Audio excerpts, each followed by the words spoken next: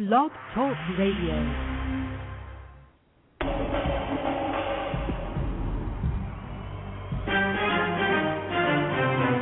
This is Our Common Ground, alternative activist empowerment talk radio, speaking truth to power and ourselves. Who are you? You don't know? Don't tell me Negro, that's nothing. What were you before the white man named you a Negro? And where were you? And what did you have? What was yours? What language did you speak then?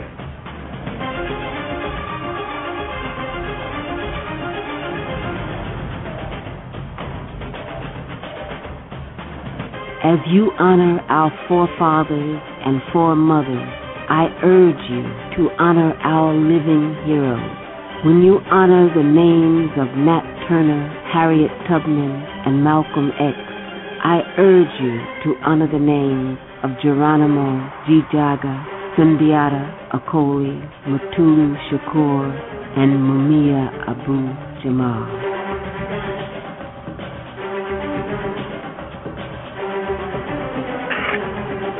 America's chickens are coming home to roost. Violence begets violence. Hatred begets hatred. And terrorism begets terrorism.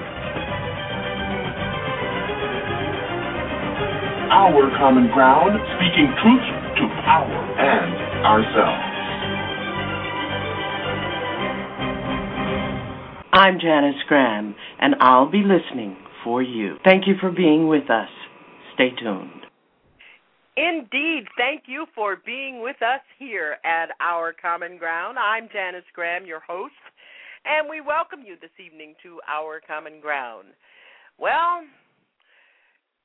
either way you put it, the wheels are coming off the wagon, or the chickens have come home to roost.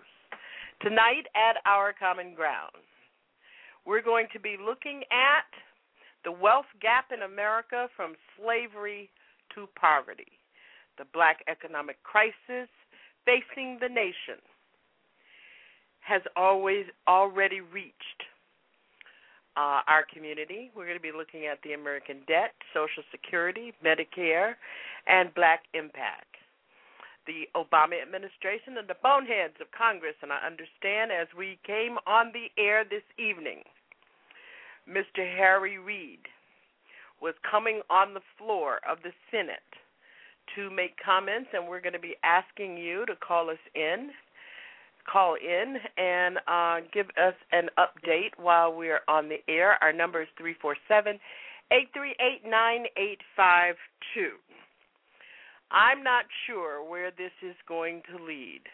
I do know that the cult of greed and power and hate has come together in a huge ball of fire to destroy America. And the American people are not angry enough.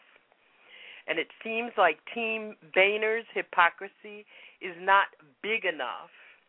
And it seems as though in the face of the GOP lies, we're not able to simply pick it apart and see what it is about.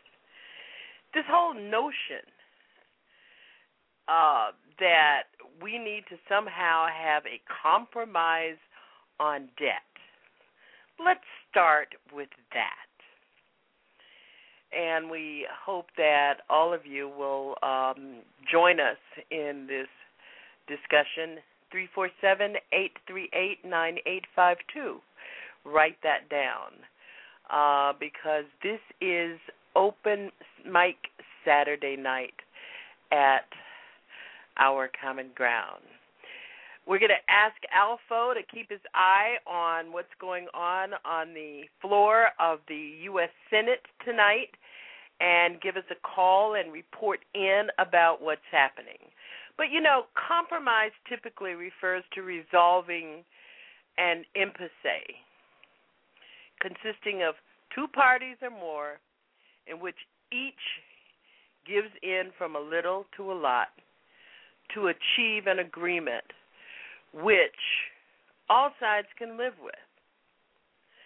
This president has, during his 2.5 years in office, arguably used the word compromise more times than any human being in the history of the planet, to the extent that he must stop using it because it has lost its meaning. As a former senator from Illinois at both the state and federal levels, he is fond of comparing his efforts to those of the great Abraham Lincoln in his effort to save the Union. What we see now is a tragic Washington dog and pony show, mislabeled as democracy in action, wherein President Obama plays his role, keeping his cool and sounding like the voice of perpetual moderation. On the other side, we see a Republican Party opposing Democratic President Obama, constantly alleging that he and his party stand too far to the left.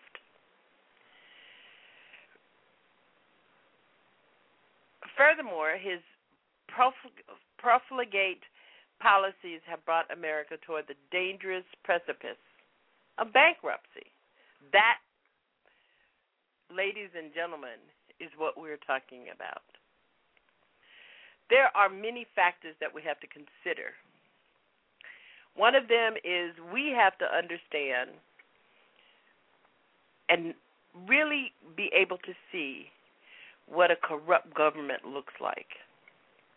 Here are some of the factors. The Tea Party has entered the scene as America's great lightning rod.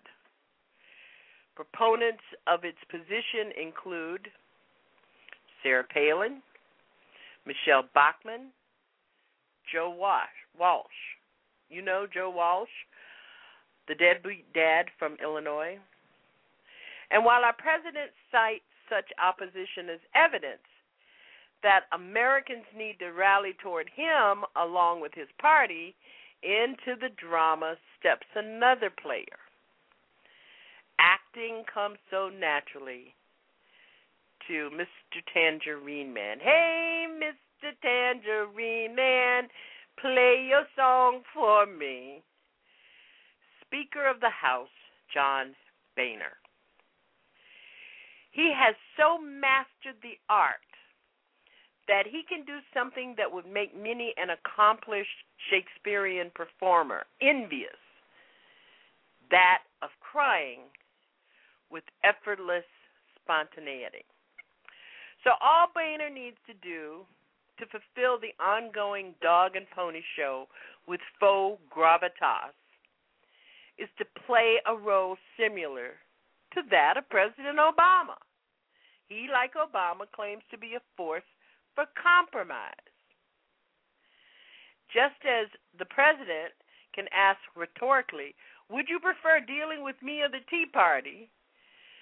His current chief Republican counterpart in the drama seeks to convey the impression that he is far more reasonable party with whom to deal with than his strident freshman, meaning ardent Tea Parties. And in effect, while this president has operated in a most faux compromise position, he and his party are giving cover to the Republicans. Any kind of reasonable two-party compromise that should exist in a representative democracy vanished when this president refused to fight on the critical issue of expiration of the Bush tax cuts. The president violated a 2008 critical campaign pledge by allowing an extension of the Bush tax cuts. And I hate to say this, folks, but Obama's propagandistic word gymnastics prove one basic point. He contorts the word compromise, invoking it in the reality of surrender. You're listening to Our Common Ground. Our number is 347-838-9852. And tonight it's Our Common Ground Saturday night open mic. Thank you so very much for being with us. Let's check to see who is with us. We've got Alpha and Saxy Man from Colorado in our chat room, and if you'd like to join in the discussion, you can do so by coming to blogtalkradio.com/OCG. We're going to take a look at exactly what the climate is, and then we're going to talk some more. Our number, 347-838-9852. Greed is good. Now it seems it's legal. Because everybody's drinking the same Kool-Aid. Is everybody out there nuts?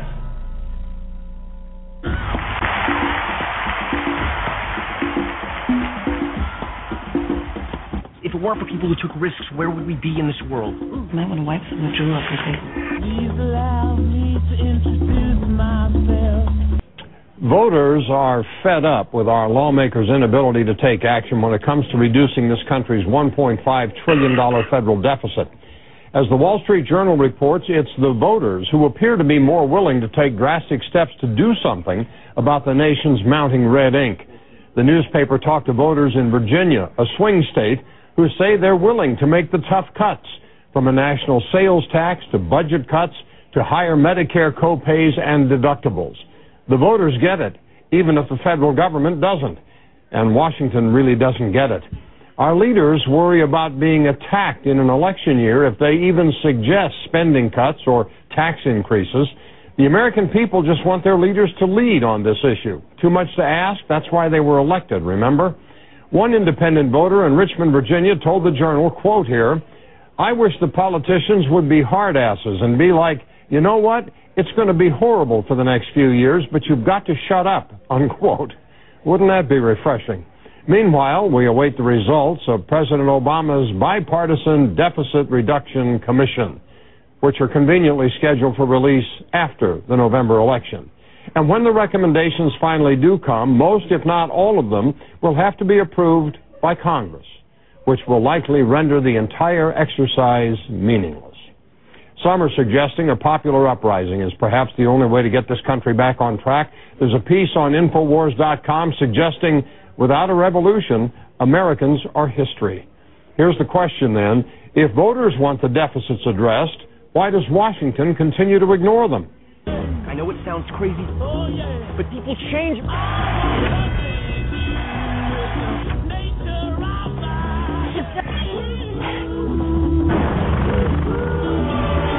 got my attention. And I really do wonder if all of this really does have America's attention. I think people are worried about whether or not they're going to receive their Social Security checks on Wednesday of next week.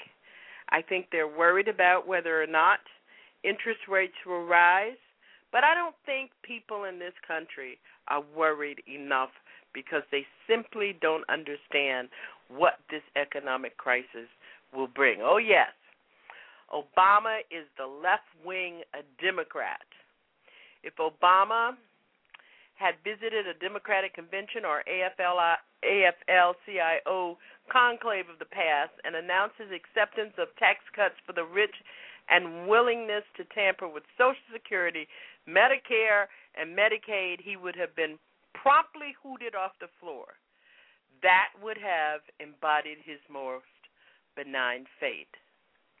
And, you know, I think Paul Krugman, Nobel Prize economist of the New York Times, hit the right note in his Friday column. Krugman labeled the Obama centrist argument as fraudulent, concluding that Republicans refused to sign onto a plan in which he, through traditional Democratic Party bread and butter issues in the tradition of FDR, HST, John F. Kennedy, Robert F. Kennedy, and LBJ under the bus. All the while, through all of this, the president keeps reciting his compromise mantra. As the saying goes, Mr. Obama, that dog will not hunt. You're listening to Our Common Ground at Blog Talk Radio, and we'll take your call at 347-838-9852, and we're going to go right to our phones. I'm sure Alpha is calling in right now to give us a report of what has happened on the U.S. Senate floor. Alpha, good evening. Thank you for calling. I respect you, and I miss you, and you didn't show up for work tonight. Well, hold up, Miss Janice Graham. I'm here. Oh, hell no. Now it's Hotep.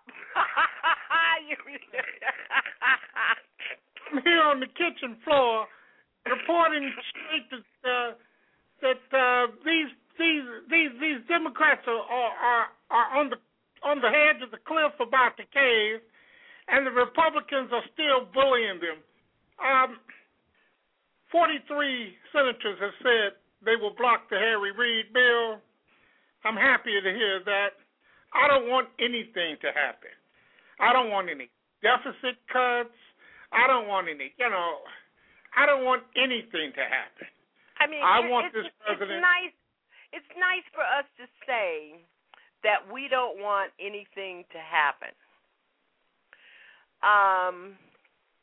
But we have to understand that there are people in this country, they are mostly poor, unemployed, trying to fight back foreclosures on their homes, repossession of their cars because of their lost jobs, so many things. The banks and the financial institutions are closing down credit cards. People who depended on a credit card to buy groceries last month no longer have credit cards. And this is going to be the biggest crisis that this country has ever known. And I will tell you, in terms of the foreign markets, world leaders in world markets, financial leadership in other countries are stunned by the dysfunction in Washington. Well, they could be stunned. So if nothing happens, what do you think your president will do?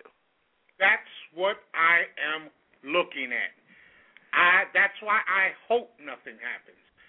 I am cognizant of the need and how people depend on their checks and their credit cards and their interest rates not going up. The destruction to default will be cataclysmic. It is a national emergency. If this president will not lead, turn the damn keys in and come back to Chicago. If you are afraid to be the president of the United States, they have backed you into the corner of compromise over and over and over again. So, if nothing happens, he will have an opportunity to lead or go home. If he allows this country to default on its credit, and he has the 14th Amendment at hand, and he is afraid to use it, he is not qualified to lead. That is what I am saying. That it's not even a matter. It's not even a matter of qualifications, Alpha. And I hear what you're saying. You see, the thing is, the horse has been out of the barn for more than a year. And when we're talking about debt ceiling, when you talk about debt ceiling, what we should be talking about is the proper role and size of government.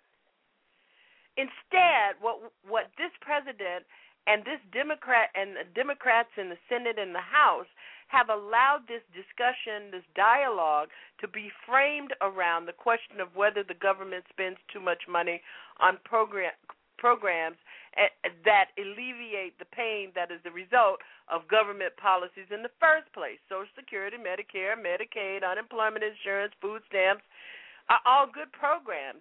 And their funding, truth be told, which is something that we should be talking about in our community, truth be told, are underfunded. Thank you. But you know, and they don't work properly simply because we're not putting enough money in it because the money is going somewhere else. Now, where is that money going? That money is going into the military defense. And to that the war. money is going into maintaining 3 wars. I say 3 wars. That money is going into maintaining Guantanamo Bay, which Barack Obama committed to close when he ran for president. But you see, they're all good programs, but all are meant to deal with the consequences of the income inequality that the government makes possible by the laws it passes. And when I say the government, I am not talking about the people who work for the federal government. I'm talking about the people who promulgate law, and that is your Congress. Let me repeat that for people who didn't get it.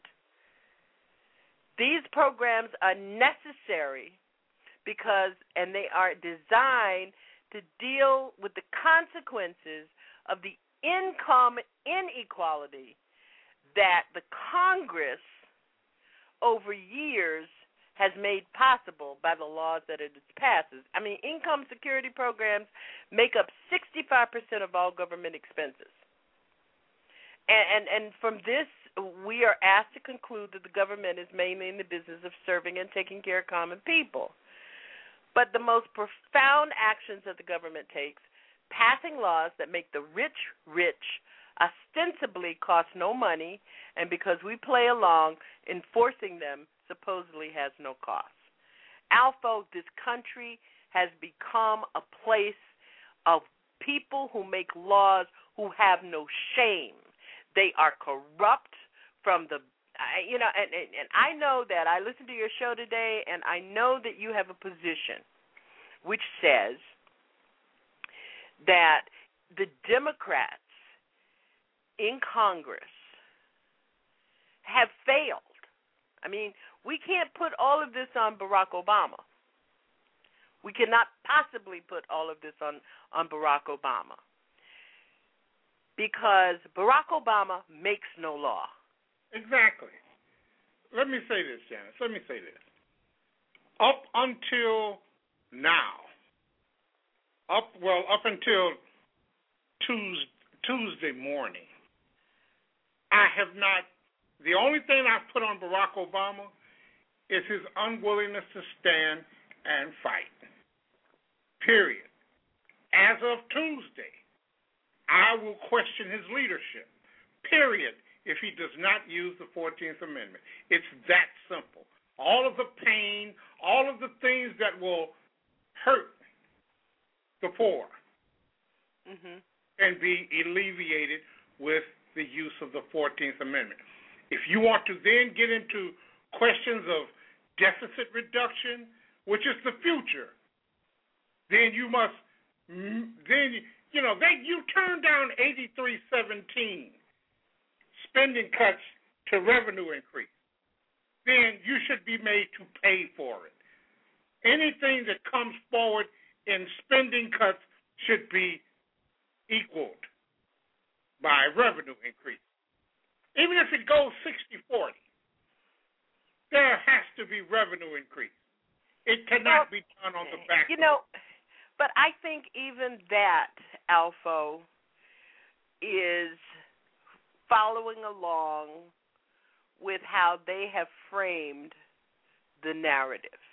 That's how. Any agreement by Congress to cut the income security programs while leaving the main beneficiaries from our government, the rich, untouched, would be unconscionable, and I think that is where we draw the line. If Congress does not reach an agreement and the deficit remains unfunded, this will give our president an unprecedented opportunity to expose who the government really serves, because it will be up to him alone. No agreement from Congress will be necessary to decide where to cut.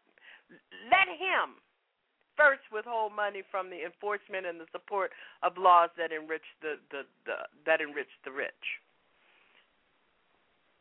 And I think all the economists agree that this would lead to higher wages for workers and lower prices for consumers. And it would therefore be a good quid pro quo for the cuts he wants to make in income security programs. Well, Janice, I'm simply saying this. The debt ceiling thing is separate from the deficit thing. Raise the debt ceiling. One has nothing to do with the other. But here's the thing. The Democrats have allowed them to meld the two together, so they must pay the price. They are not good at making the other side pay when they win, but they will surely pay the price for melding the two together. They have absolutely nothing to do with each other. And I'm hoping, against all hope, that if they do strike that cave-in deal, someone like a Bernie Sanders will put a Senate hold on the entire thing and force this president to lead. Lead by using the 14th Amendment, period. And when I say, it's not like I'm anti-Obama, but damn, you've got to throw a bone or something to your face. Right now, you've done nothing but receive harsh criticism and disappointed your base. Closing Guantanamo Bay, he said close it, and they defunded it. You cannot lay that at his doorstep. That is not a campaign broken promise. He said close it. They defunded it. Democrats and Republicans alike fell for that spiel. They don't want terrorists on U.S. soil. What, unless they're blowing it up or flying a plane in it? Or unless they're shooting up a bunch of innocent, unarmed civilians under a Christian flag. Give me a break. Fight these people and fight them as though your life depended on it, because it does. Well, but it really comes down to, essentially, you have a party, a group of mostly white men who have decided that inasmuch as they do not believe that poor people who are unlike them are the beneficiaries from the government, that they are the people that this government should not serve. That's what they've decided.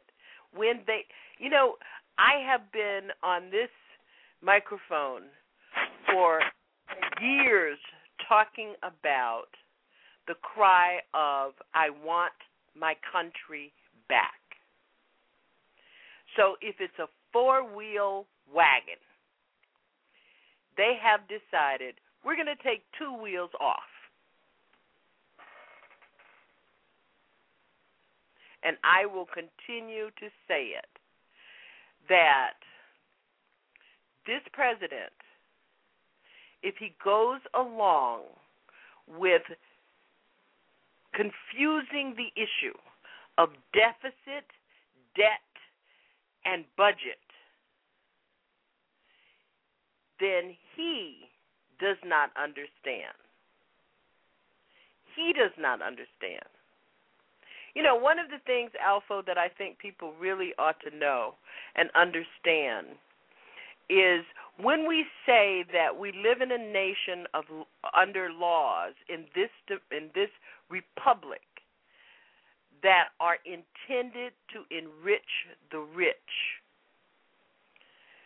we have to really know what those laws are. We have to understand what those laws are. Social Security, Medicare, Medicaid, unemployment insurance, and food stamps, as I said earlier, are outstanding programs, and our nation should be about serving the beneficiaries of those programs. But what we have to understand underneath the second layer of the onion is that those programs are there because we had to find a way to deal with the consequences of income inequality that the government made possible by the laws that it made. We also need to understand and know the history of some of these laws. Alpha, you got time for me to go through some of this? Because our common ground really is about being the university on the air. Black folks need to understand how some of this comes out. We need to know what the laws are that enrich the rich, and they change with time. As more and more people shifted from farming to manufacturing in the 19th century, a new class of small-scale producers developed. For a brief while, city residents enjoyed a life cycle that saw them learning a trade when they were young and becoming masters of their own workshops when they reached their prime. But self-employment, this is just one of the kinds of laws that create this income inequality. Self-employment was undermined by a new law called the Limited Liability Law that facilitated the creation of corporations. And the Limited Liability Law was passed by most states in the 1850s, and the concentration of wealth that it led to created victims then and is still creating victims today. And in the 19th century, John D. Rockefeller and Standard Oil destroyed independent oil refiners. Today, Walmart destroys independent retailers all over the world. You're listening to Our Common Ground at Blog Talk Radio. I'm Janice Graham, and I'll be listening for you. Our number is 347-838-9852. We've got Alpha on the line, and we're trying to figure out, one of the things we have to figure out, Alpha, is what is this really all about? And it's all about a number of things, not just one thing. These people have come to power, and they have figured out how to resist. And my question is, have we figured out how to exist? I'm not sure. I'm just not sure if we have figured out how to resist. Alpha, can you stay over with me? I guess I'll stay. You know you love me. I imagine that right now you're feeling a bit like Alice. Tumbling down the rabbit hole? You could say that. I can see it in your eyes. You have the look of a man who accepts what he sees because he is expecting to wake up. Ironically, this is not far from the truth. Do you believe in fate, Neil? No. Why not? Because I don't like the idea that I'm not in control of my life. I know exactly what you mean.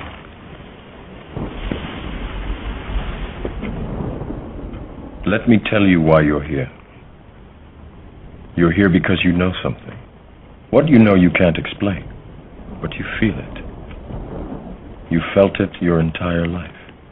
that there's something wrong with the world. You don't know what it is, but it's there, like a splinter in your mind, driving you mad. It is this feeling that has brought you to me. Do you know what I'm talking about? The Matrix. Do you want to know what it is? The Matrix is everywhere. It is all around us. Even now, in this very room. You can see it when you look out your window or when you turn on your television.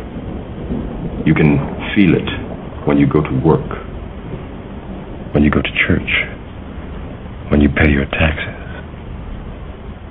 It is the world that has been pulled over your eyes to blind you from the truth. What truth? That you are a slave, Neo. Like everyone else, you were born into bondage, born into a prison that you cannot smell or taste or touch. A prison for your mind.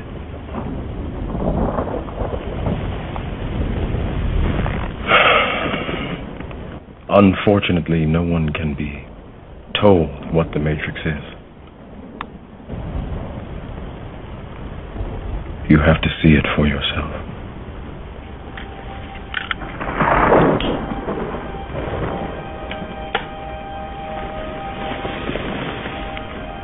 This is your last chance. After this, there is no turning back. You take the blue pill. The story ends. You wake up in your bed and believe whatever you want to believe. You take the red pill. You stay in Wonderland. And I show you how deep the rabbit hole goes.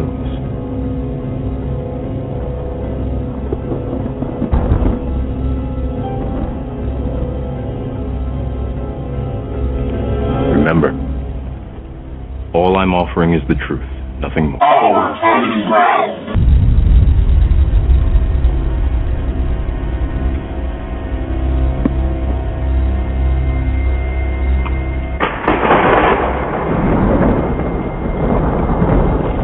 Follow me.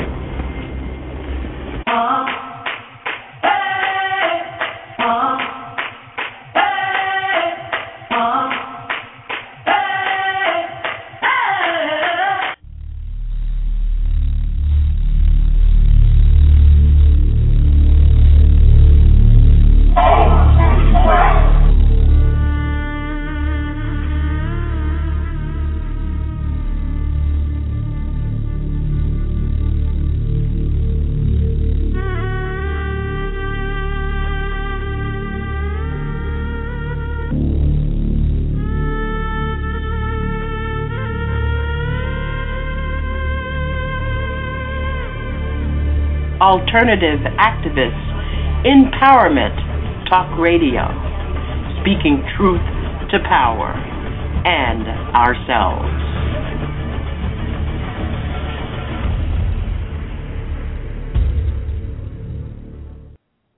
And for those of you who are just joining us, thank you so very much for being with us here tonight.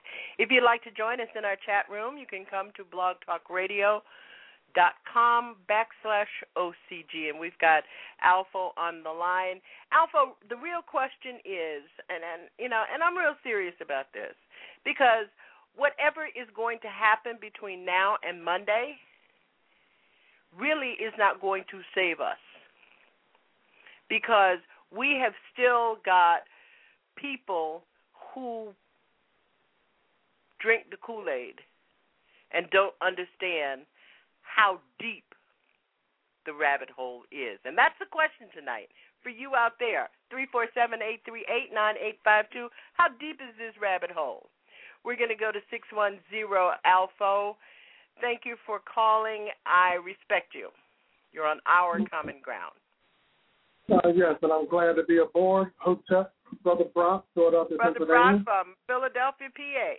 Brother Brock, how are you? I'm doing fine as I listen to my Blog Talk family.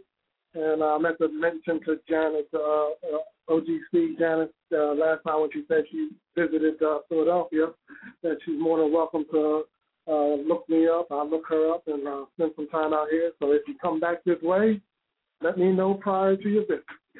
Thank you, Brother Brock. Would love to have a get-together. What's on your mind tonight? How deep is this rabbit hole? It's extremely deep, but if you listen to some people of color, and I have to exaggerate because I don't know all the numbers, the statistics, but some people will say, well, people of color are used to being down, so it won't affect us. And I don't want to laugh, but I have to say, damn, you really don't understand the significance of this either. So obviously, reason most of us don't understand the significance because the media, has not explained it. And as most topics of discussion, most of us wait until we hear the mainstream media say something over and over before we wind up taking it to heart. So that's a problem on our end. I myself, I listen to all the progressive talk shows, so I understand it. I listen to you two, my mentors, so much that I'm deeply entrenched in it. So I have plenty of clues as to what's going on. I understand wholeheartedly that now it's not the time to have an adjustable rate mortgage. So our family, we paid ours off, even the new place we got, so that we wouldn't have to be in this bubble when it goes double. Yeah, so, but a lot of times, Brother Brock, people are not understanding the very essence of the domino effect here. Let me give you an example. The cities are hurting behind the funding cuts, what's called the entitlement cuts, federal funding to the cities. Those funds have been handsomely cut over the last 8 years. So when you talk about your mortgage having been paid off, and congratulations, because that's a lifetime achievement in my mind. But when you talk about that, one of the things that we don't understand is that in many places across the country, city services and city utilities, the tax rates are going to go, the fees and the tax rates are going to go very high. You know, and as you were talking, and I thought about this the other night when I was listening to the president. Mao Tse-tung wrote that politics is war without bloodshed, and war is politics with bloodshed. And theoretically, this statement has merit in terms that often infuses antagonism in politics between governments, resulting in organized bloodshed and warfare. But we do know one thing.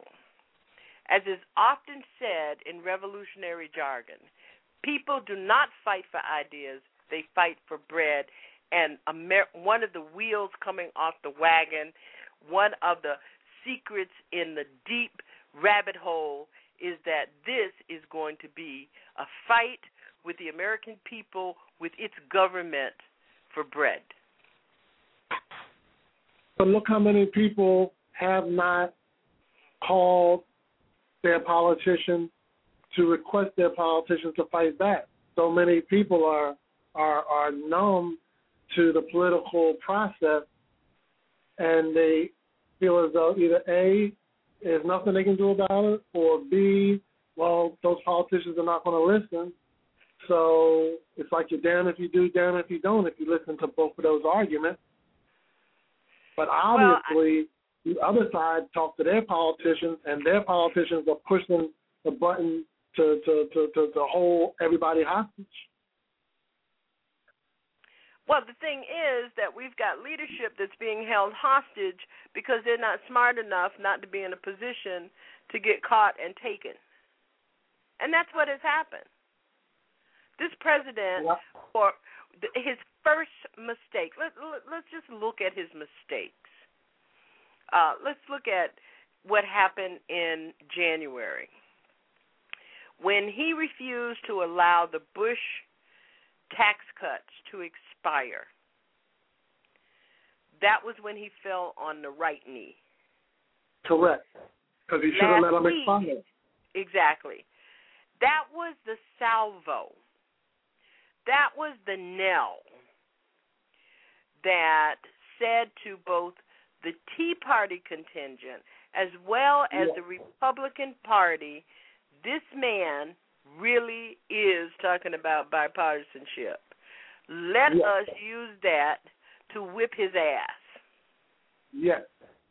Then he went down on the right knee last week when he hit the microphone last week in this latest press statement.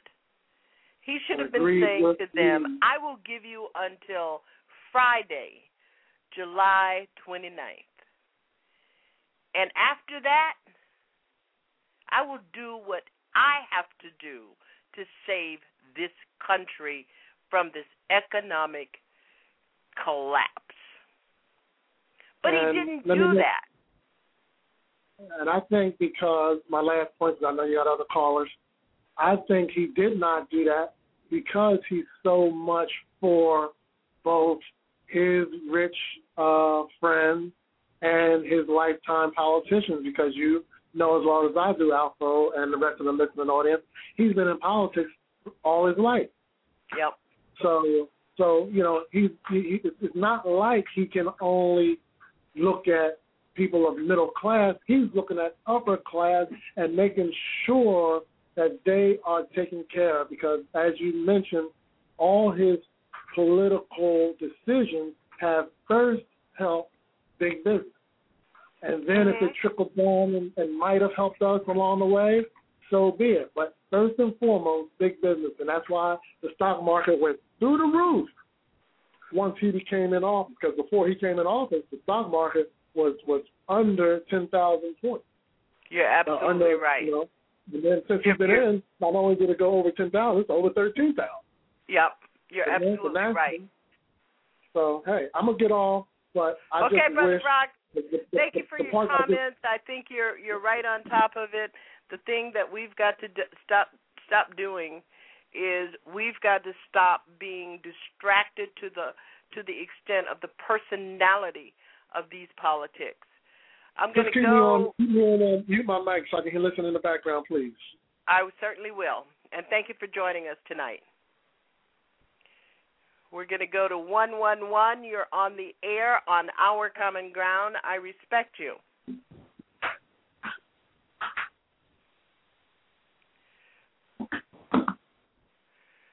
Okay, that didn't work. Can you hear me? 111, you're on the air. Hello? Thank you for calling. Yes. Can you hear me? Yes, I can. Oh, great. This is Suzanne Brooks from Sacramento, California. Suzanne. Hi. Thank you for joining us tonight. Oh, couldn't. I just found out you were... How deep is this rabbit hole? Well, one thing I want to say right off the top, I wish people would stop minimizing what the activists are doing. It's the same mentality when there was slavery and the slave owners agreed to keep it out the news how many people were escaping so that people would lose hope. And while it may be that not everybody is calling their legislature, millions of people are calling, and that includes people of color. And we need to stop listening to the propaganda that says we can't do anything, we're not doing anything, we never do anything. It's not true. Mm-hmm. It's not true. Because if it was true, we would still be in the slavery to which they are working to return us. Well, you're absolutely right. I think that people do minimize that there are people out there. For instance, I attended this afternoon a Move On party in my neighborhood that was hosted by one of my neighbors, and it was like a birthday party for President Obama and talking about this debt ceiling and the deficit as well. But the other part of it too is that we need to stop relying that there is someone doing for us that which we should be doing for ourselves. So I always measure it this way. If it's important enough for me to make a call, I'm going to assume that there are some people who are like-minded that are going to make a call. But I also have to be realistic that there are people who ought to be making the call who are not going to be making the call. I mean, I spent about 10 minutes yesterday trying to help my mother put together a script to call the White House because she's a recipient of Social Security. So I'm not minimizing what you have to say. I have an appreciation for what you're saying, but at the same time, it is not the people who consider themselves as activists who have a responsibility in all of this. It is people who have children. Yeah, but I don't really see any distinction between activists and the other people. That number one. Number two, I mean, like, I don't really understand why anybody is out celebrating Obama's birthday. I was invited to that stuff, too, and I turned it down because why should I be celebrating the birthday party of the man who refused to allow this country to participate in the World Conference on Racism, who constantly lectures black men about... I'm glad you said that because I made that point at the party. Oh, good.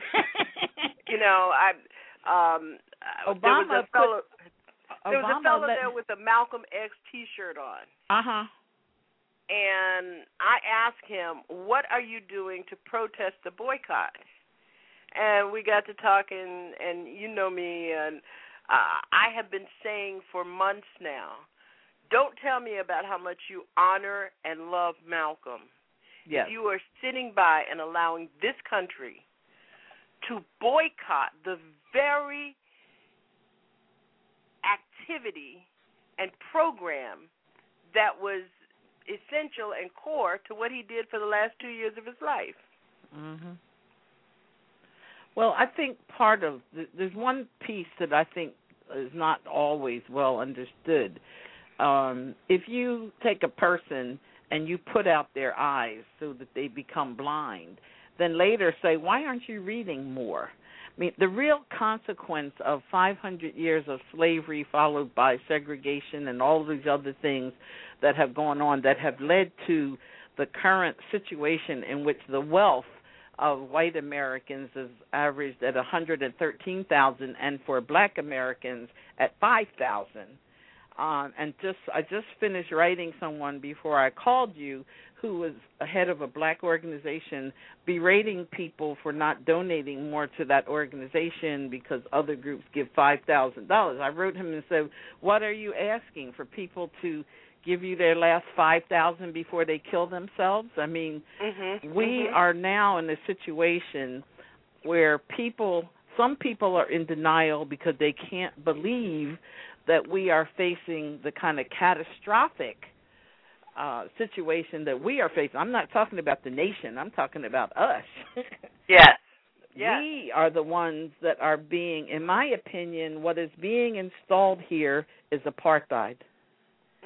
And I remember the day that I looked up the date that South African apartheid began, because I had thought it had been there for centuries.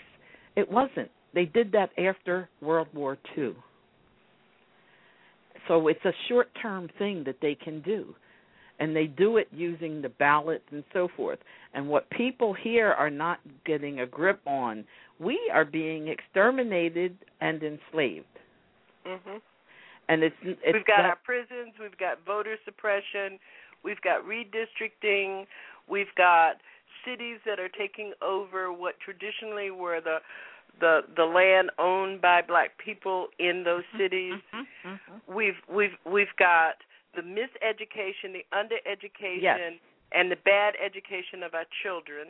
We got people still running around talking about charter schools when they just finally couldn't lie about that anymore. That report's come out. The charter schools are a failure.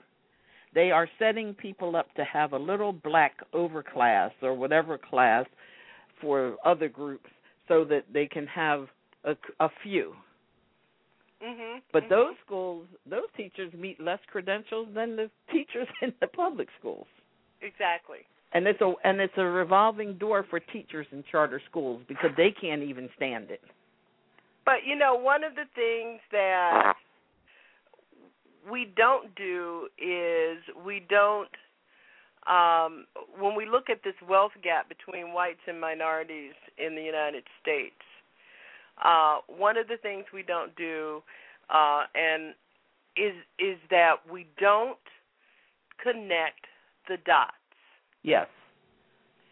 We don't see the relationship between what is happening in Washington on a day-by-day basis and the culmination of what that means.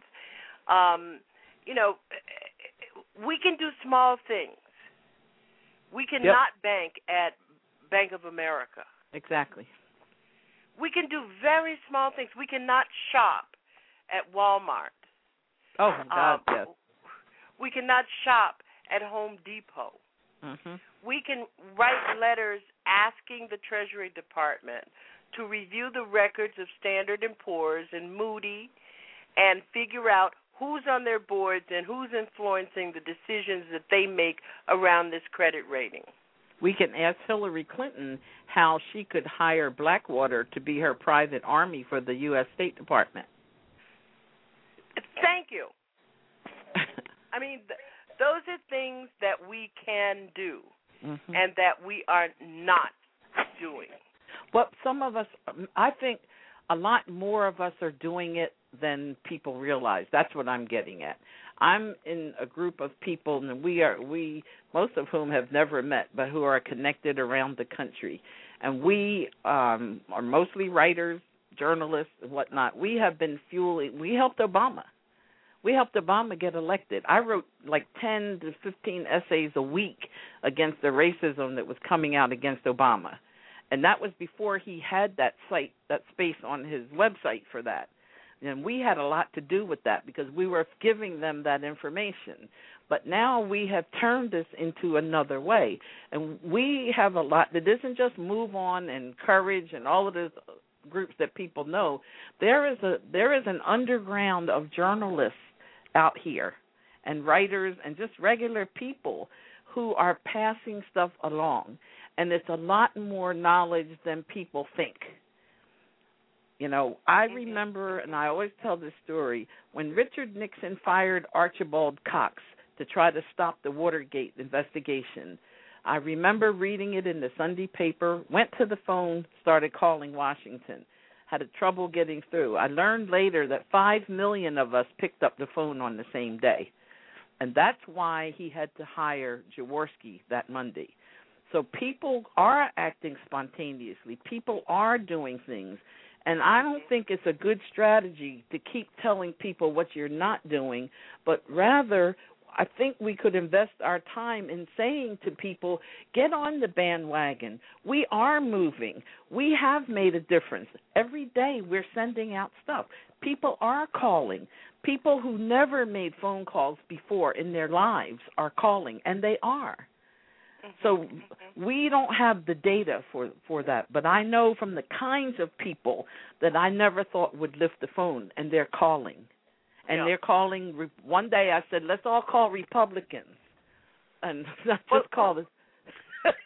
Let me ask you a question. What would be your advice? And I've got other people coming up on the board. Okay, good. And I really do appreciate the input that you're providing. What would be your advice to this president in the next 24 hours?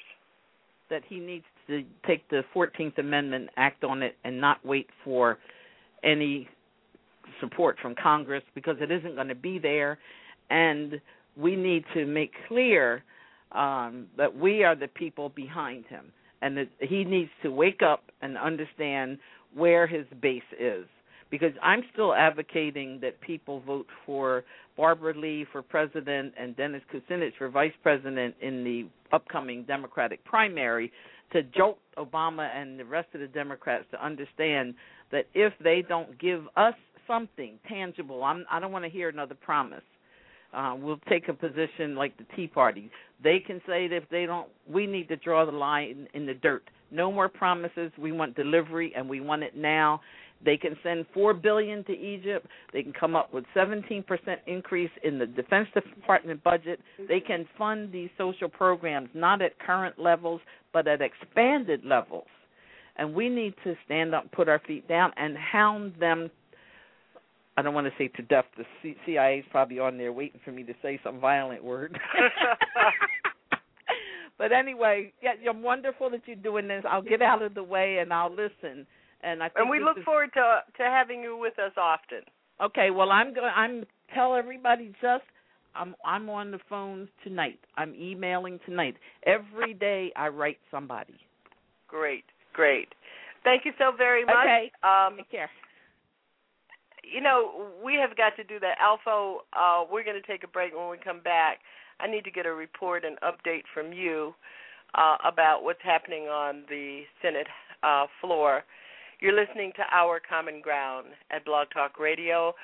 Our number is 347-838-9852. I'm Janice Graham, and we're trying to figure out how deep is the rabbit hole of a corrupt government, because we are really talking about corruption here, and I'll tell you how when we get back.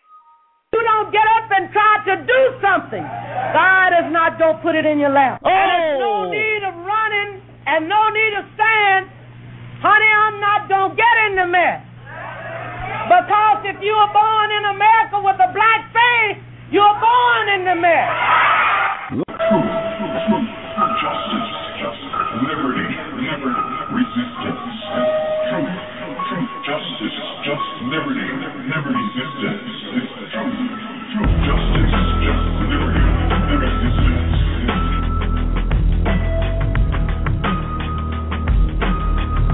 You're listening to Our Common Ground. I'm Janice Graham, and I'll be listening for you.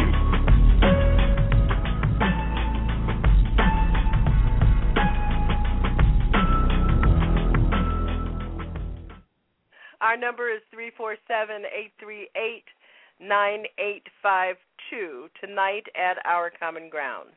We're just trying to unravel that this is history, folks. This is history. It is not something for which this country has ever faced. Alpha, can you give us, before we go to our phones, can you give us an update of what's going on? Well, for right now, the House has voted down the Reid bill, and now get this, the House has voted down the Reid bill. It is yet to come out of the Senate with a vote because Mitch McConnell is filibustering it. And they've postponed the 1 a.m. vote until 1 p.m. tomorrow. So this is it's increasingly more and more obvious. Article 4 of the 14th Amendment, and they talk about it was crafted because of the times of Civil War, so the Southerners would not hold up the debt ceiling in an act of revenge. Well, isn't that what's going on now? You have an intransigent side who's simply saying, for no reason will we increase taxes, and we want to cut the throats of all of the poor people and all of the needy people in this country. And so, therefore, we're going to hold hostage the debt ceiling. The circumstances are identical, but yet we have this president said, like you said, he should have given them till Friday. And all of this that's going on now is simply fodder. That's what it is. And then you turn around. This is a horror show. You turn around and find out that Murdoch hasn't been paying taxes. Well, and here's something else. There are 11 Democrats who voted no on the Reid bill in the House. Now, there were 18 abstentions, but those 11 Democrats are either holding it up. I don't think they're with the Republicans. They don't want to see the Reid bill go through because it's simply the lesser of the bad bills. It's just bad as the House bill, but with just a few, twitches and tweaks. So what you have here is a total. This is a total stalemate. Why would he bring this into a Monday morning? And given the I would say the fragile bonds and the market and Wall Street, why would he let this go to the last hour? Use the 14th Amendment and take the air out of these tires and roll off this cliff. This is not rocket science. No, it's not rocket science, but this is the perpetration of the smoke screen, the smoke, and the cover for the corruption in our Congress. Well, I mean, that is the bottom line of all of this. You're absolutely right, because this is... Yeah, I mean, if you are an elected official and you are promulgating law and policy which is in the direct disinterest of the people who elected you to be in the office, you are doing it for a reason. And you do it these people are doing it for their corporate sponsors. We got to go to our phones. Alpha 111, you're on the air. I respect you at Our Common Ground. I'm Janice Graham. 111? 111. Well, it looks like we might have, I'm going to keep it open. But one of the things that we have, we've got to, as taxpayers, as citizens of this country, to break the seal of the unequal protection being provided corporate liars. Now, some of you may say, well, how do you know that? I worked as an executive in three major corporations, Fortune 500 corporations.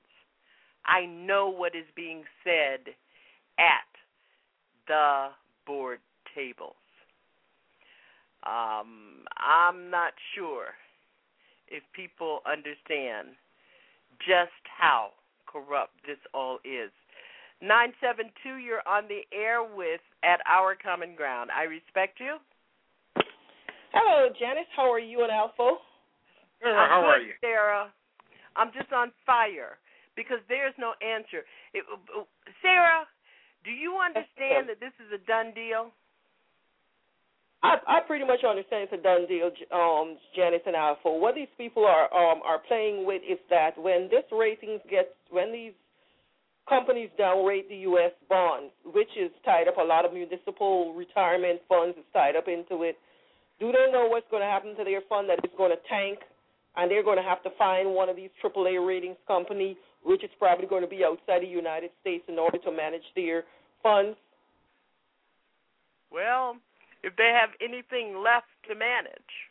Which is correct, because the way I'm looking at it, because I haven't looked at the stock market to see what it closed at, which we all know is a bunch of inflated junk anyway. That's one of the biggest Ponzi scheme that they have going out there is the stock market.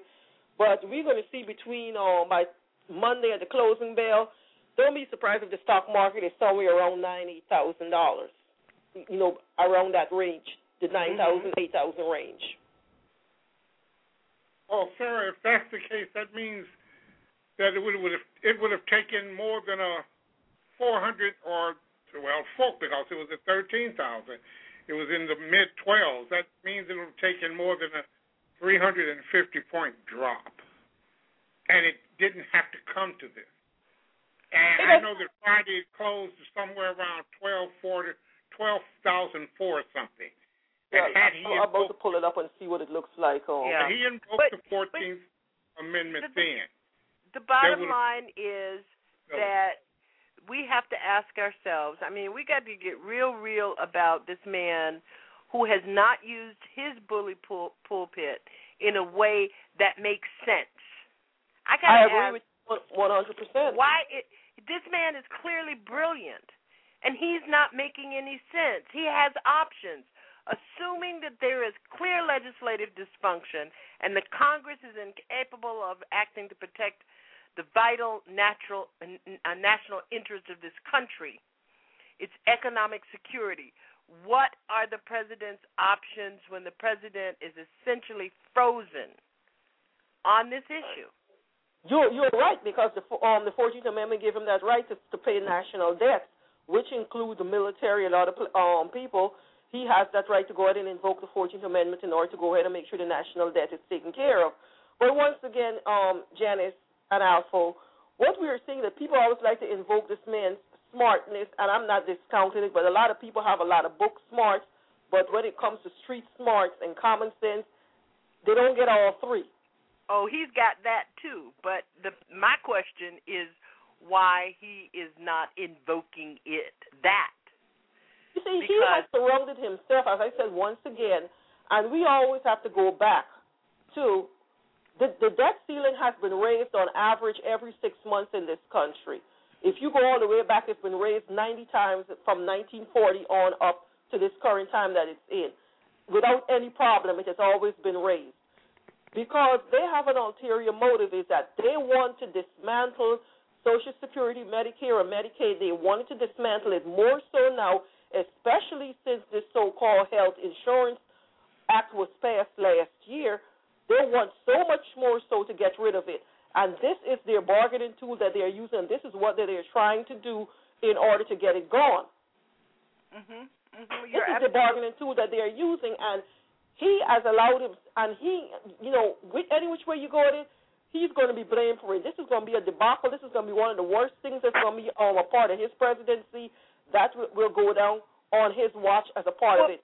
This is what is confusing to me, and maybe Sarah and Alpha, you can help me out, okay? The 14th Amendment, Section 4 reads, in part, that the validity of the public debt of the United States, authorized by law, shall not be questioned. And in that section, it contains no qualifier as to how this constitutional mandate is to be specifically protected. Now, from what I understand, and I'm not a constitution scholar, there are two possibilities. There's a generic competence stipulated in Section 5 that the Congress shall have the power to enforce by appropriate legislation. In practice, that is what we have always done.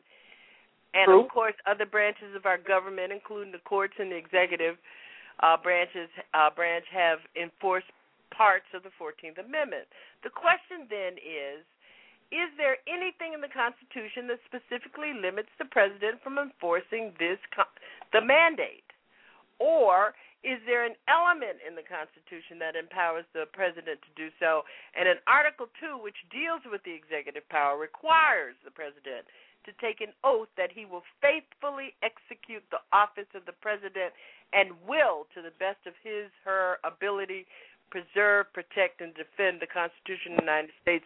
And I'm not understanding why he has, as a constitutional scholar, questions about and what done that, because are. that's the same thing I was going to say, Janice. They always quoting this man or touting him as being such a constitutional scholar that he knows the Constitution inside out and backwards, and I'm not understanding why isn't it that he has come out, why is he let it go down to the wire like this and not go ahead and invoke the 14th Amendment. I have relatives that's in the military that's in Afghanistan and Iraq. It does not make sense to me that these people, that the military is not going to be paid, but we know Congress, they're going to get paid. Their money, they're going to get paid. Well, the interesting part of that is, Congress is going to get paid. I'm not sure if the federal where it falls on federal employees, But the salary of the U.S. president is $400,000. The salary of retired U.S. presidents is $180,000 a year. The House and Senate members get $174,000. The Speaker of the House gets $223,000, and the majority and minority leaders $193,400.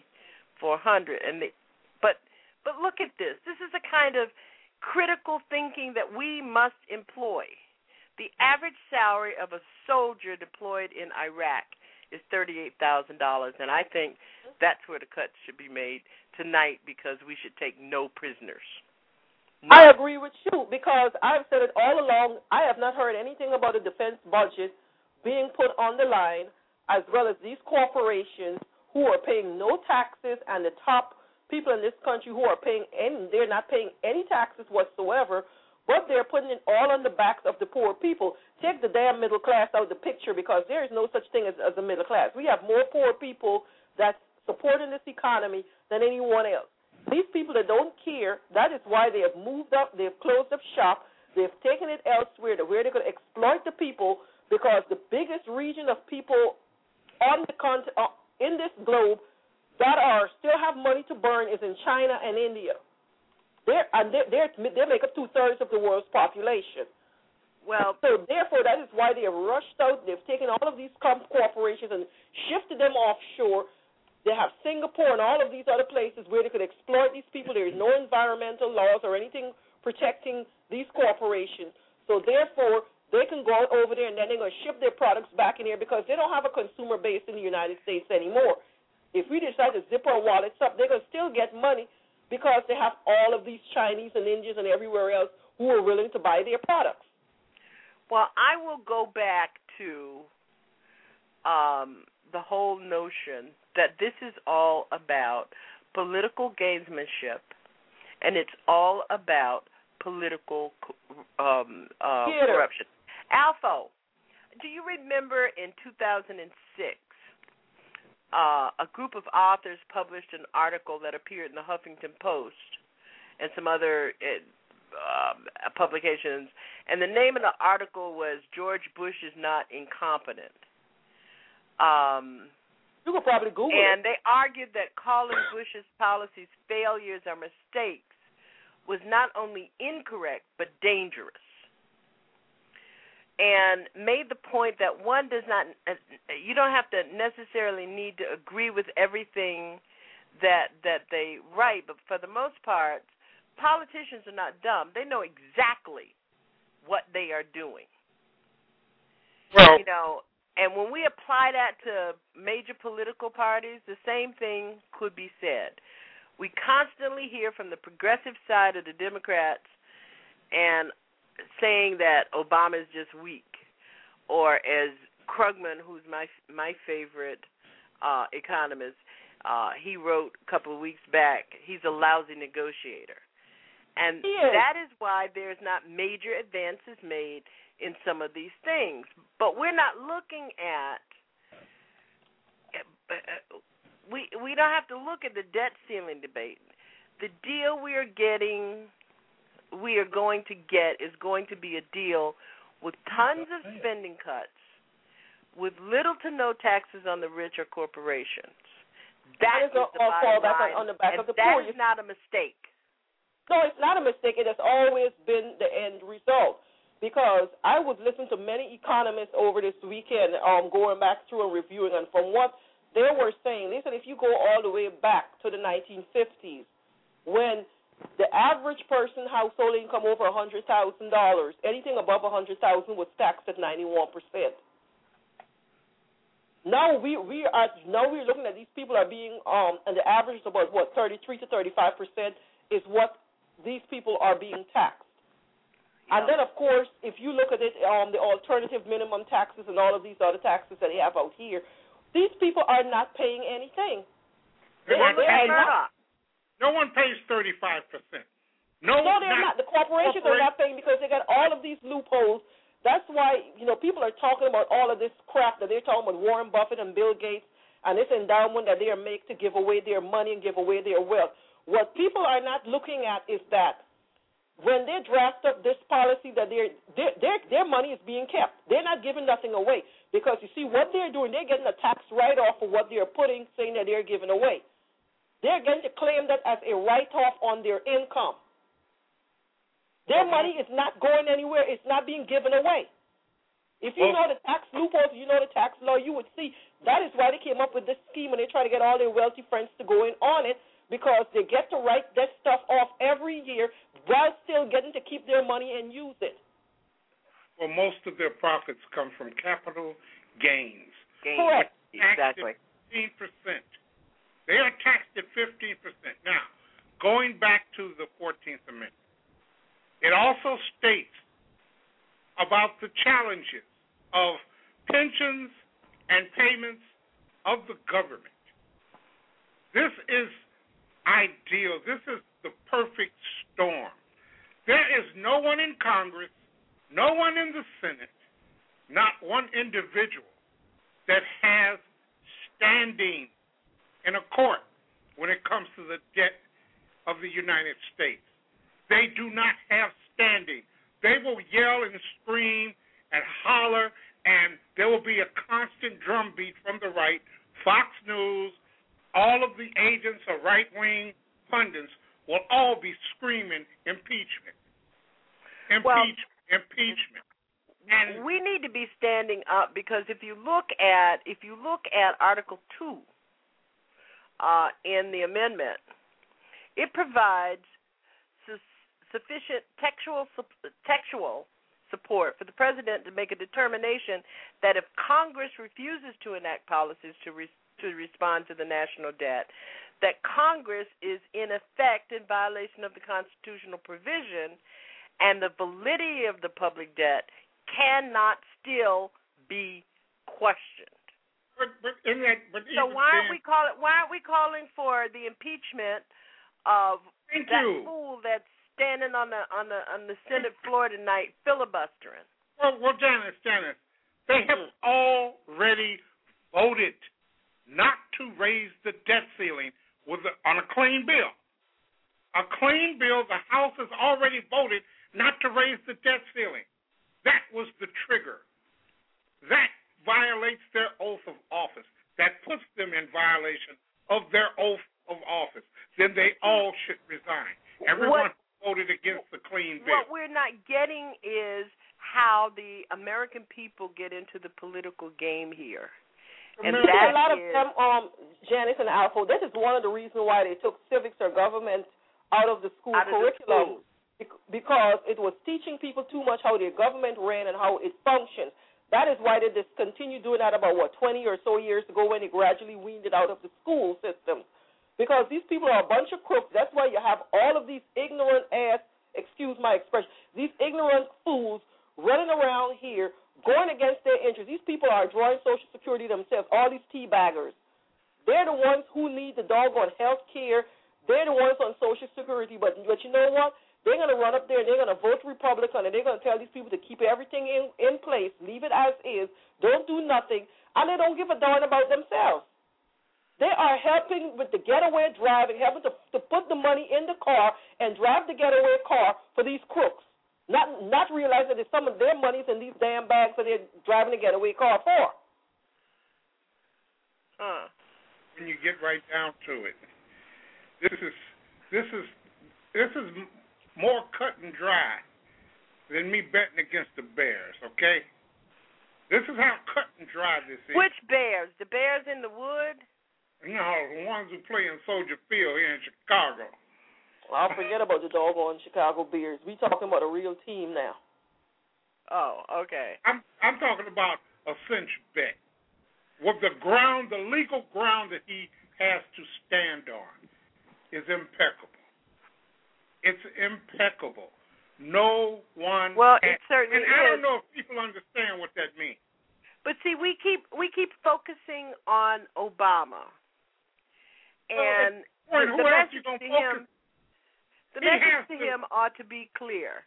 He has the constitutional obligation at this point to invoke the 14th Amendment. Under Article 2, he has that obligation. But he knows that Eric Holder, all of these so-called people, you see, they already, that is why, Janice, as I said before, I hope in my lifetime, which I'm not going to see anyway, so we might as well forget it. We're not going to see another man of color up in the White House because the way all things are going, this country is on its way sliding on down off the cliff. Well, you heard what Suzanne said when she called in. We're damn sure headed to both a state of apartheid, and which includes a police state, an imprisonment state, and economic oppression. And then don't even get me started, Sarah, about how women's reproductive rights have just simply been gutted and trampled. We've forgotten about all of this stuff. This debt ceiling madness. You see, these people, what's wrong with it? You see these people, they throw everything out here to you at one time so that you would not be able to focus on all of it at one time. And they're going to try and push through the things that you least expect. They're going to try and push it through and get it off the table because when the president, when he brought in Social Security, Medicare, and Medicaid into the deal, that had nothing at all to do with anything of what's going on. Nobody said anything about the military and all of these lucrative contracts and everything that they're getting as a part of this. Nobody's talking about all of this wars that they're opening out in other foreign countries like in Libya and other places, Yemen and all of these drones and stuff that they're doing. Nobody is saying that. But the United States in this war sales, that's how corporations make their money. They make their money by creating wars of in order to make money off of it. And these are American people. We can't see that we are going down the toilet. This is nothing new, Sarah. I came out of business school in 1973. 73. And my thesis, my master's thesis to get to graduate was on the economic indicators for profit as constituted under war. That was in 1973. This is not new. No, it is not new because that's how these people because they fund both sides of the argument, the winning and the losing side. That's how they make money. Go back and look at the Rothschilds and look what they did with the Civil War. They fund both sides. They fund the North and the South. Exactly. And this phony debt crisis has now passed through the looking glass into the realm where madness just simply reigns. Hypocrites, because their radical free market ideology and the resulting total deregulation of the financial markets is what caused the debt to spiral out of control this last decade. That and the wars George W. Bush launched but didn't have the integrity to responsibly finance because it was about destroying a country that had embarrassed his father. The consequences was this banking bubble, the crash lending to a 50% run-up of the debt, and they're using it to get control of Social Security and Medicare and to continue their ideology that poor and people of color must forever be sanctioned to a less than citizenship position. Yeah, we're supposed to be the peasants. That's how they've always the upper class always looked down at us. Absolutely. We are the peasants because if you look and see all of these so-called Republicans when they're going to go into office, they run up the debts and they leave it at such a state that when the Democrats come in, you're going to get blamed for the mess because now that you are finally trying to straighten it out, you're going to get blamed because it's going to fall on your watch. Like you said, Reagan did not Reagan, but Bush, he did not put these wars on the books. So now this president comes in and is trying to go through the records and see what's out here. Now it's going to fall on his watch. He's going to get blamed for this debacle, which some of it is going to fall on his shoulders. But the majority of it came from the previous administration. It left all of this stuff, never account for it, so now it has to be accounted for. He's going to get blamed for it. Well, it's not even a blame because, you know, one of the things is I do not believe that this man is so inept that he would earnestly not understand the political missteps that he has made over the last 12 months. Hey, Sarah, thank you for your call, and I hope you'll stay with us. We may need to be doing some specials all during the week on this because this is not good. I'll continue listen up to you online. Pardon me? So I'll continue to listen to the show online, and I'm sure that y'all will do everything that y'all can leading right up to this debacle. Okay. So do you want me to mute you, or is that what you're saying? No, I listen on my computer. Okay. I'm logged in here as one of the guests. Thank you, Sarah. Your understanding and brilliance in all of this has been just very, very fine-tuned. Alpha, I think we're coming to you 111. I think that this is all calculated, and it's calculated on both sides of the aisle. I think it is not only is it calculated. I think that until he doesn't act, I still believe that this was his end game to invoke the 14th Amendment and raise the death penalty on his own. I'll hold to that position because, I mean, you're a good man, Alpha, a good man. You can't beat that in confidence. You know, we're going to take a break, but when we come back, one of the things I do want to cover in a little more detail is the whole notion of the language of politics.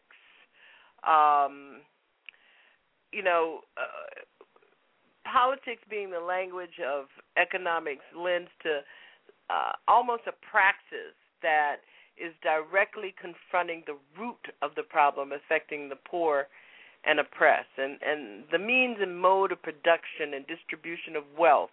And I think that, it's like we got to stop talking so much about racism and talk about white supremacy.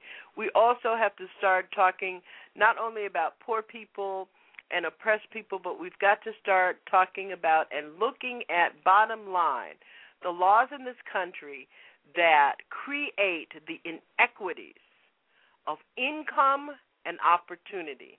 I'm Janice Graham, and you are listening to Our Common Ground at Blog Talk Radio. 111 will be right with you as soon as we come back for some station identification and a little ad.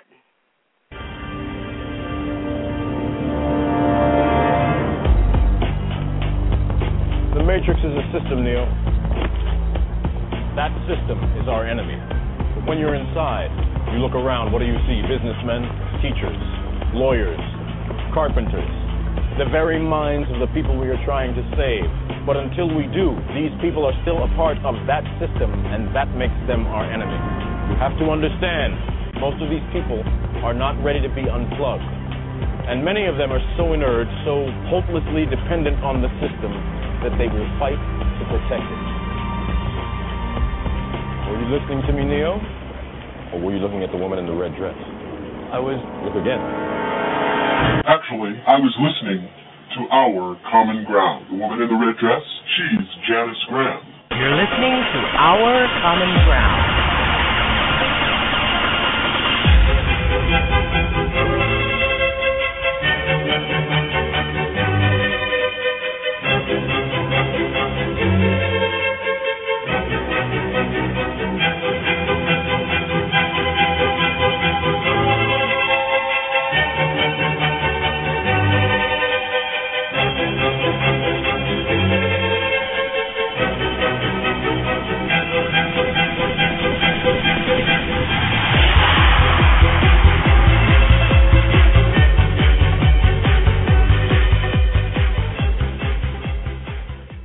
Have we looked into the eyes of evil, pure evil, and said to ourselves, what is this country coming to?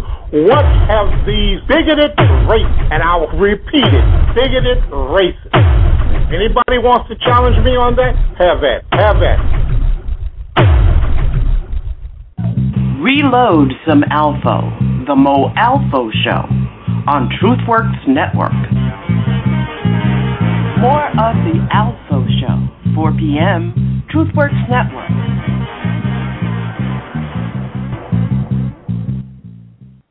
And thank you once again for being with us here at Our Common Ground. We're here every Saturday evening at 10 p.m.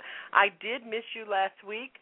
I had a terrible, terrible respiratory crisis going on, and I was sorry that we had to cancel the program. I don't often do this.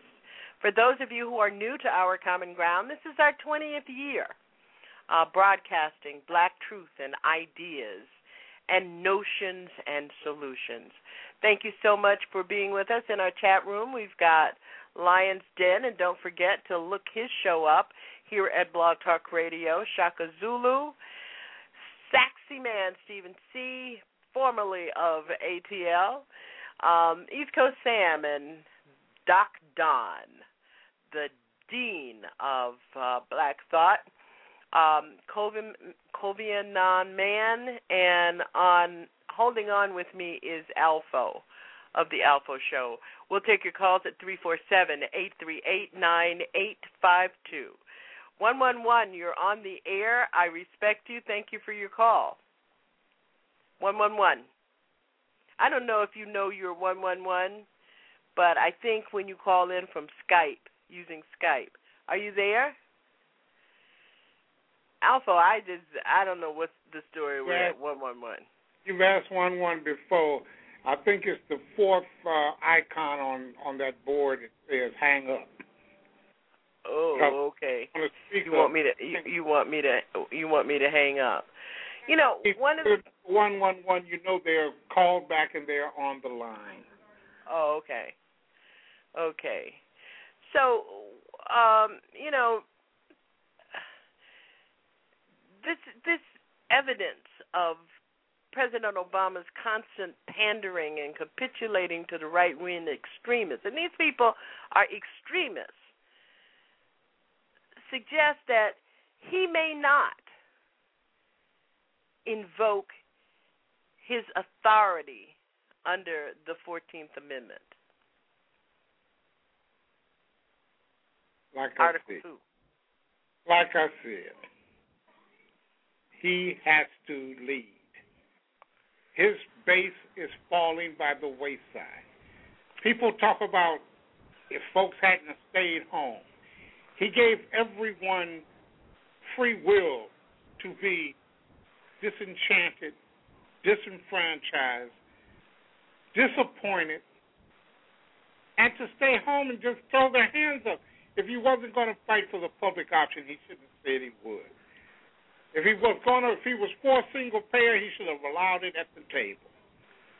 I mean, there was a constant level of disappointment with this president because of decisions that he had made. He has facilitated, enabled the shellacking of the midterms. Even though we knew what was coming, a public option would have held his base. He would have been able to rally the troops, and I don't think the House would have been lost. His messaging is still, it's weaker. It's even weaker, more weaker than ever. I run across an article on Think Progress, and this article had found out that the right and the hedge fund managers, the Koch brothers, all of these think tanks have spent $21 million in ads framing the narrative of spending cuts and too much debt. The Democrats have spent $30,000. You are fighting money. The new movie should be Wall Street. Money always cheats. Because that's what you're fighting against.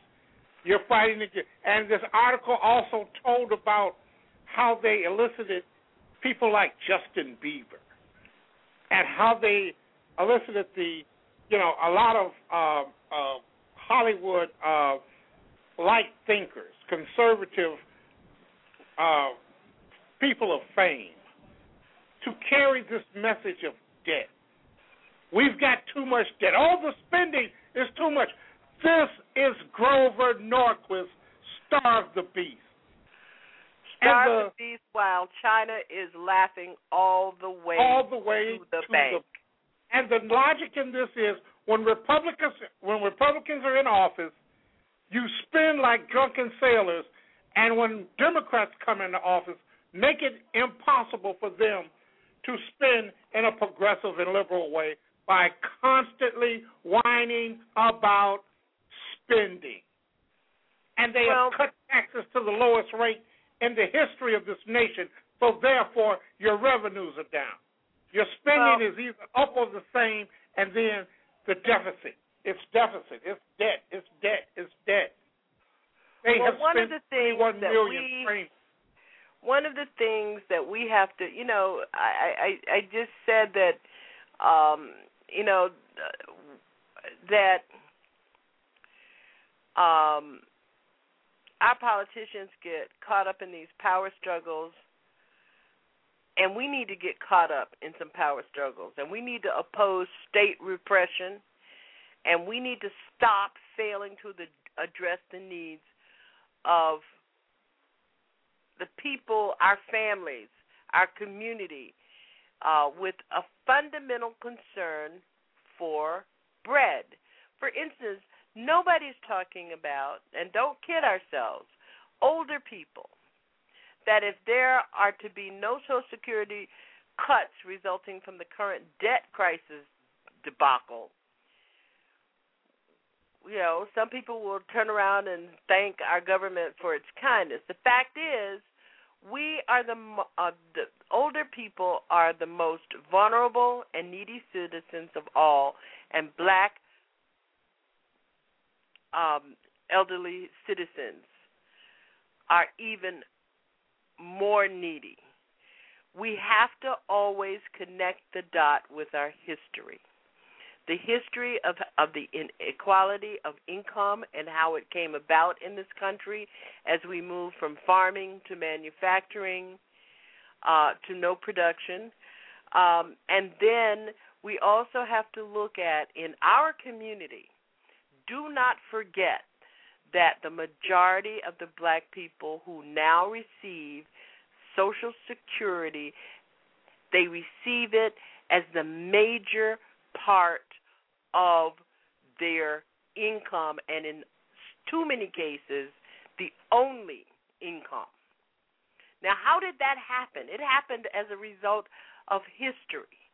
In the 30s, in the 40s, the 50s, and the 60s, 62% of the black workforce was in domestic and service to families and small businesses. Many of those people, now hear me strongly, many of those people never, ever had employers who paid into Social Security on their behalf, or had pension or retirement programs for which they were contributing. So what does that mean? It means that I haven't seen, Alpha, the statistics, but it means that probably around half of all the black people who receive Social Security, it's their only source of income.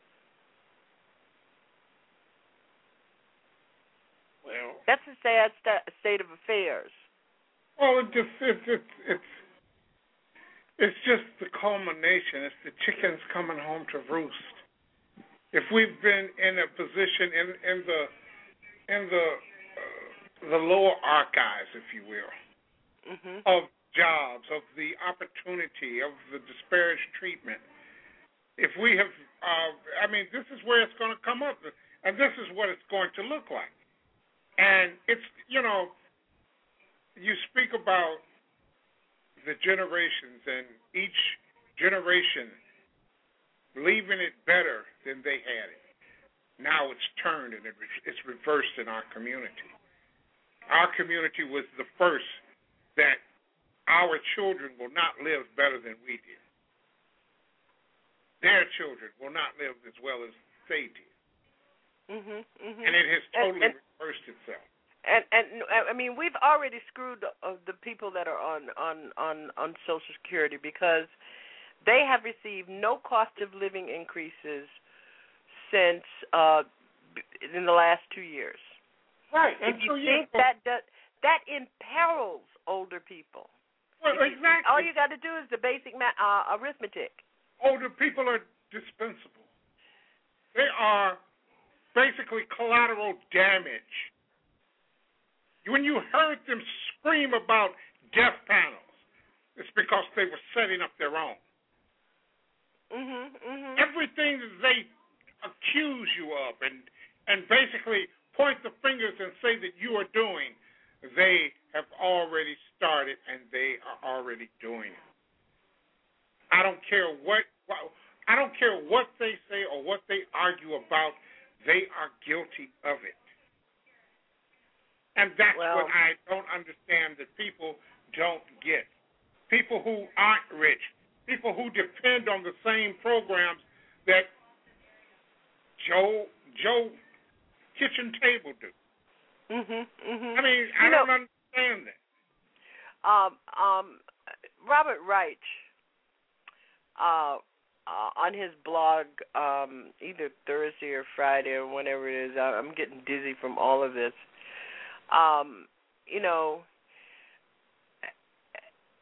Has done a very good job of making this simple. The GOP would like people to think that America is broke. And he's made it real clear that the federal budget deficit has no economic relationship to the debt limit. This, I can't make it any sooner. I take you out to dinner, Alpha, and we go out to dinner and we eat and we have 5-course meal, and the waiter or waitress brings the bill. There is not one member of the leadership of the Republican Party who did not vote to spend the money that is part of the debt.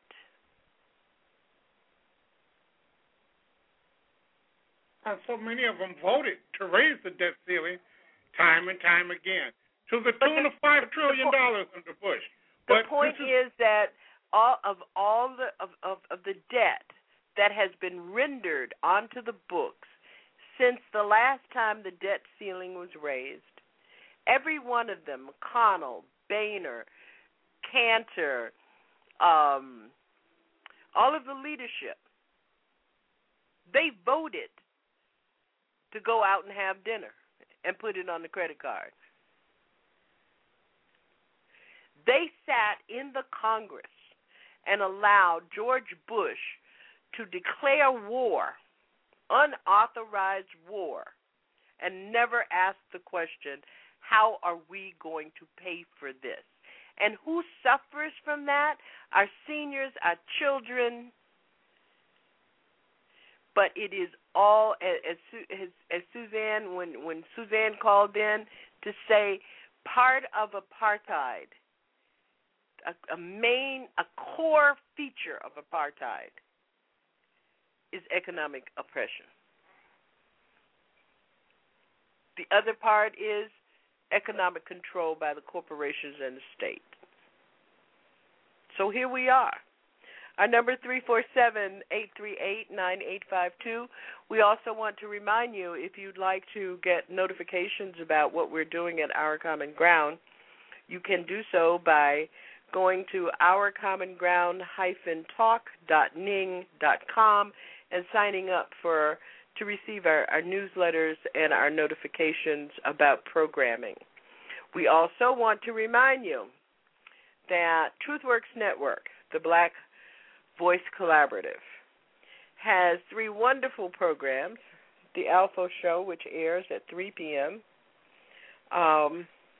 featuring my co-host tonight, and Architects of Change with Alvin Dowling and Friends on Wednesday night at 9 p.m., and on Monday night we offer a feature that we call Power Views, which is a rebroadcast of significant and critical interviews, speeches, conferences that are important. It is part of our air learning,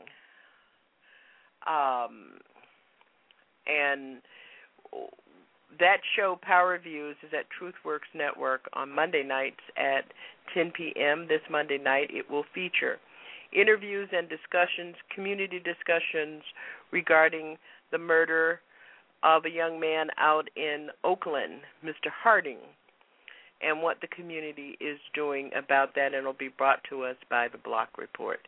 Thank you again. Our number is 347-838-9852. Alpha, it is very clear that this is engineered. And I think that our president has been outfoxed. No, I don't think he's been outfoxed. I think he's been out public relationed. I think that he is out surrogate. I think he's been out corporate media'd. I think that any time any Democrat comes before a camera, he should not be talking about the debt ceiling or raising the debt ceiling because it is a manufactured crisis. They should be admonishing the media for carrying the dirty water for these manufactured Republican think tank groups that have basically run a campaign to frame this narrative that it's the debt, it's deficit, it's the spending. Oh, we're going to spend ourselves to oblivion. The markets are uncertain because of the spending. That has been what has happened. It has absolutely nothing to do. The only thing this president has been out is outspined. They have stood up and fought him every step of the way, and he refuses to fight back with that olive branch that they've whittled down to a nub that he carries in the crack of his butt. Because that's where they've shoved bipartisanship. You still want bipartisanship? You're seeing it at work. Will you do what we tell you to do, or we will destroy your economy? And when was the last time you heard anyone mention the Ryan budget that is trying to destroy Medicare and Medicaid and Social Security? Well, what did they do? They doubled down with cut, cap, and balance because it's more draconian and calls for a balanced budget amendment that will destroy, literally, you will be paying $10,000 as an elderly person in Medicare, not $6,000.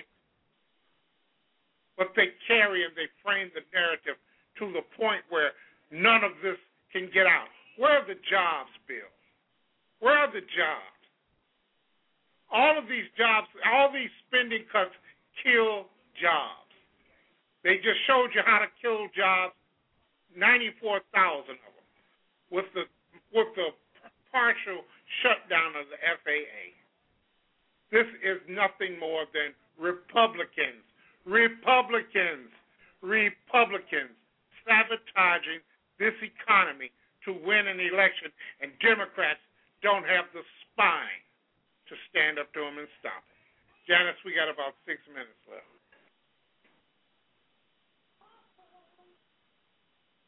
Janice?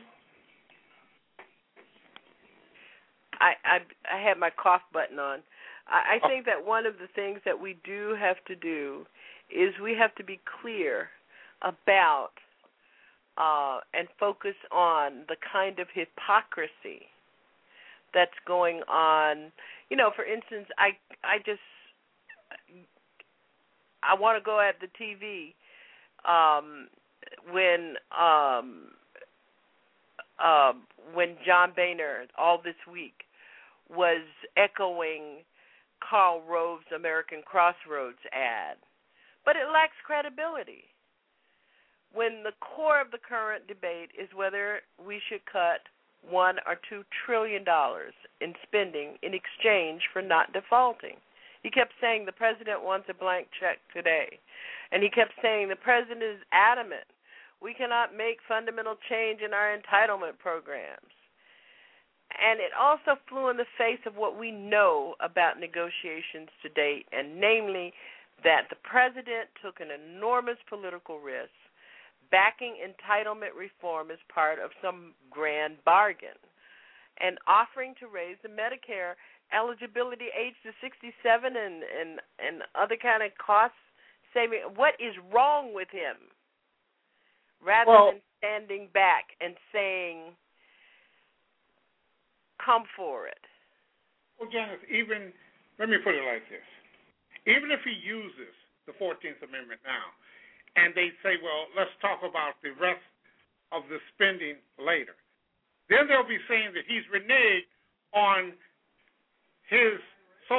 on the big three, that he had them on the table, and he reneged on them. This is after saying that nothing's in writing, nothing. This is after them basically telling us nothing is agreed to until everything is agreed to, when they were threatening to shut down the government. Now all of a sudden it's different. This is about the lack of surrogates. This is about the lack of a message from the Democrats and this president. Well, it certainly is going to be interesting to watch over the next 24 hours. And I hope that all of you will make sure that we're focusing on the right things. You've been listening to Our Common Ground at Blog Talk Radio, and we want to begin to expand once again our programming to ensure that we are constantly providing a platform for alternative information, alternative learning and understanding of these issues, alternative ways in which we meet, and to inspire people, Alpho, to do something different locally. That's what we absolutely have to do. We have to begin to do the things locally that have an impact. And that was one of the reasons that I went to that Move On party, because my garden was calling for me. This is a glorious, glorious day in Boston. It's just absolutely a wonderful, wonderful day to be outside. I do want to compliment Melissa Harris Perry at MSNBC, sitting in for Rachel Maddow this week. I think she did a fabulous job. And I also want to say that I think that the Reverend Al Sharpton is doing a very good job. He is pressing the issues in a way that no one else on cable or the network commentary shows are pressing. He's not letting Alpha, as I said to you earlier in the week, he's not letting anybody get by with the lies, because, I mean, he's just not allowing it to happen. We've got to go, folks. Thank you again for another Saturday night open mic, and we hope that you have a great Sunday. And don't forget, we're transforming truth to power, one broadcast at a time. Thank you, Alpho. Good night, all. Our Common Ground. Transforming truth to power, one broadcast at a time.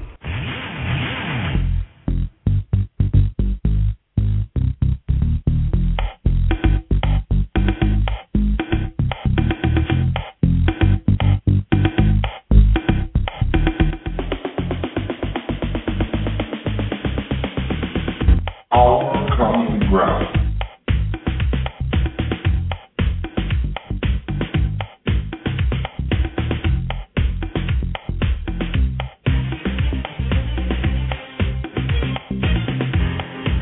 Well, good evening. This is Janice Graham, and this is Our Common Ground. Thank you so much for being with us tonight at Our Common Ground. We're here each Saturday night, 10 p.m. Eastern Time. I'll be listening for you.